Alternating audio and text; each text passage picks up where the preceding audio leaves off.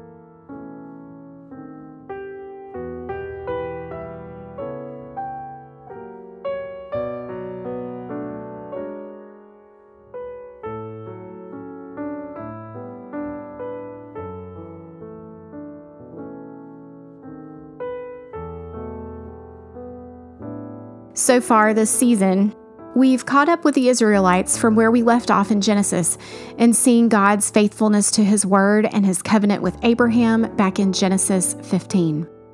We met a man named Moses who had a heart for rescuing God's people, the Israelites. Moses' story was complicated, but God chose him to rescue His people out of the land of their slavery and lead them into a land of abundance, the Promised Land. After 400 years of oppression, right on time, based on God's promise to Abraham back in Genesis, God moved on behalf of His people and rescued them.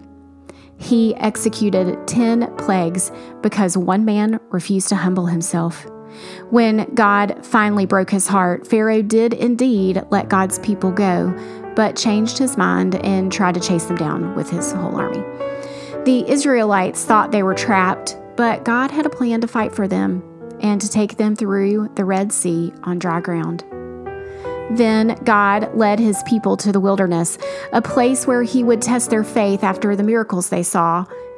But the struggles of having their basic necessities, like food and water, eclipsed all the miracles.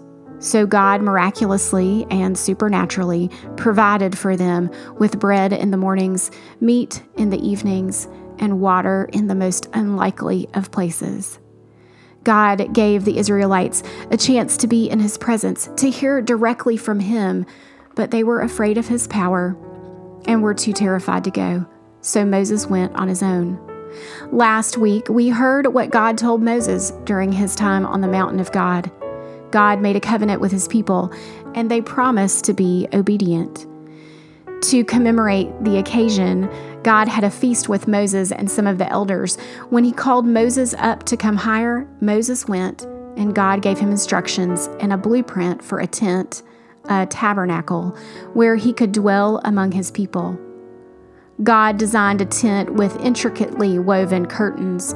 The tent would have a courtyard. He also gave Moses the plans for a golden lampstand and a recipe for oil to keep it lit.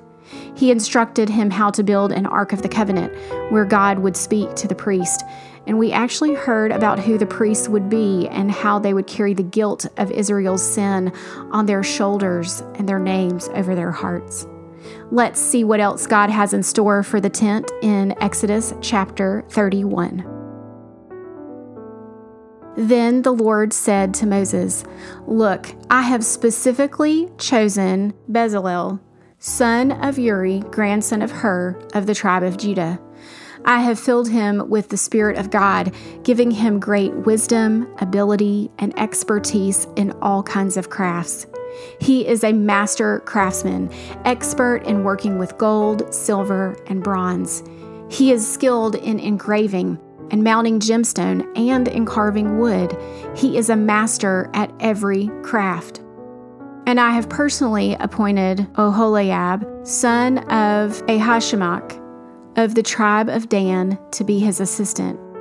Moreover, I have given special skill to all the gifted craftsmen, so that they can make all the things I have commanded you to make: the tabernacle, the Ark of the Covenant, the Ark's cover, the place of atonement, all of the furnishings on the tabernacle, the table and its utensils, the pure gold lampstand with its accessories, the altar of incense, the altar of burnt offerings with all its utensils, the wash basins with its stand, the beautifully stitched garments, the sacred garments for Aaron the priest, and the garments for his sons to wear as they minister as priests, the anointing oil, the fragrant incense for the holy place.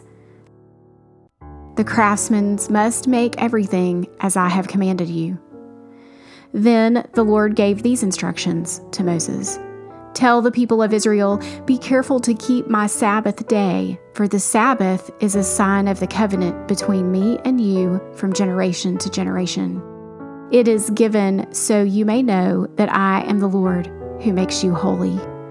You must keep the Sabbath day, for it is a holy day for you. Anyone who desecrates it must be put to death. Anyone who works on that day will be cut off from the community. You have 6 days each week for your ordinary work, but the seventh day must be a Sabbath day of complete rest, a holy day dedicated to the Lord. Anyone who works on the Sabbath must be put to death. The people of Israel must keep the Sabbath day by observing it from generation to generation. This is a covenant obligation for all time.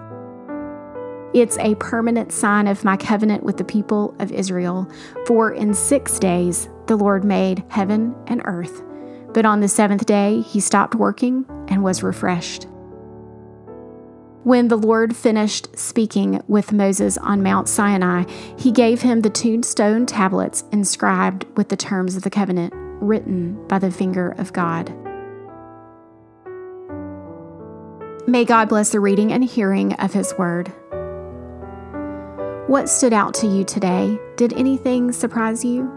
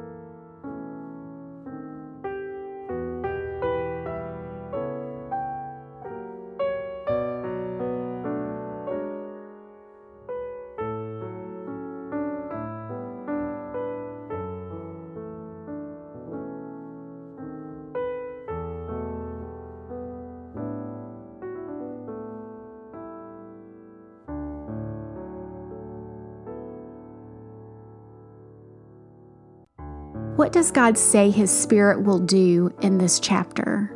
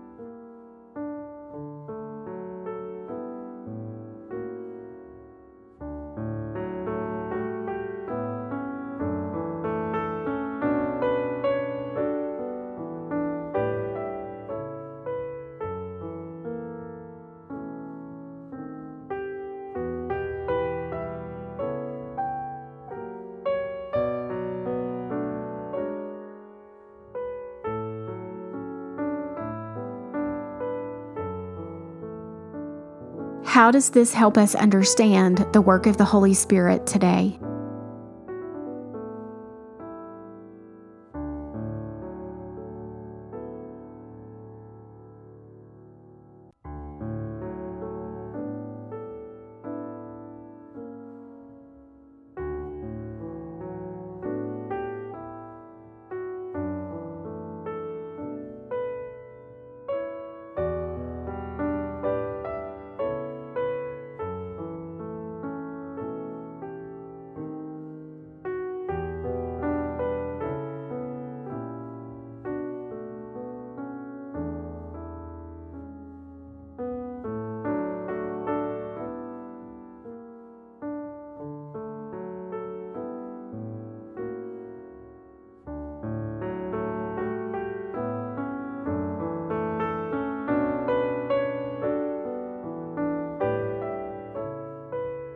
Use the next few moments to think about how you should respond in light of this passage.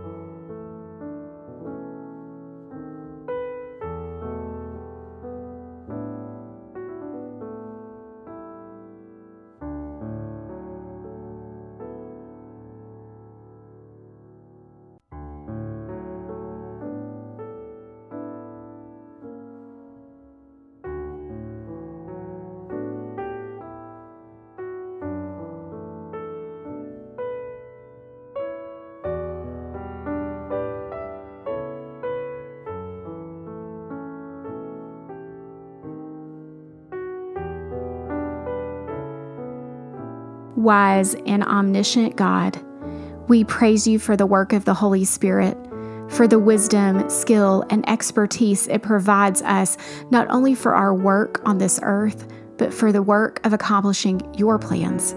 And thank you that even when there is still work to be done, you have provided us with the gift of rest. Help us to observe it, Lord, so people will know we belong to you. In Jesus' name, amen. Thanks for listening to this 82nd episode of Coffee with Christ. Be sure to invite someone to listen because God's Word changes us verse by verse and chapter by chapter. Have a wonderful day and join me tomorrow for our next episode.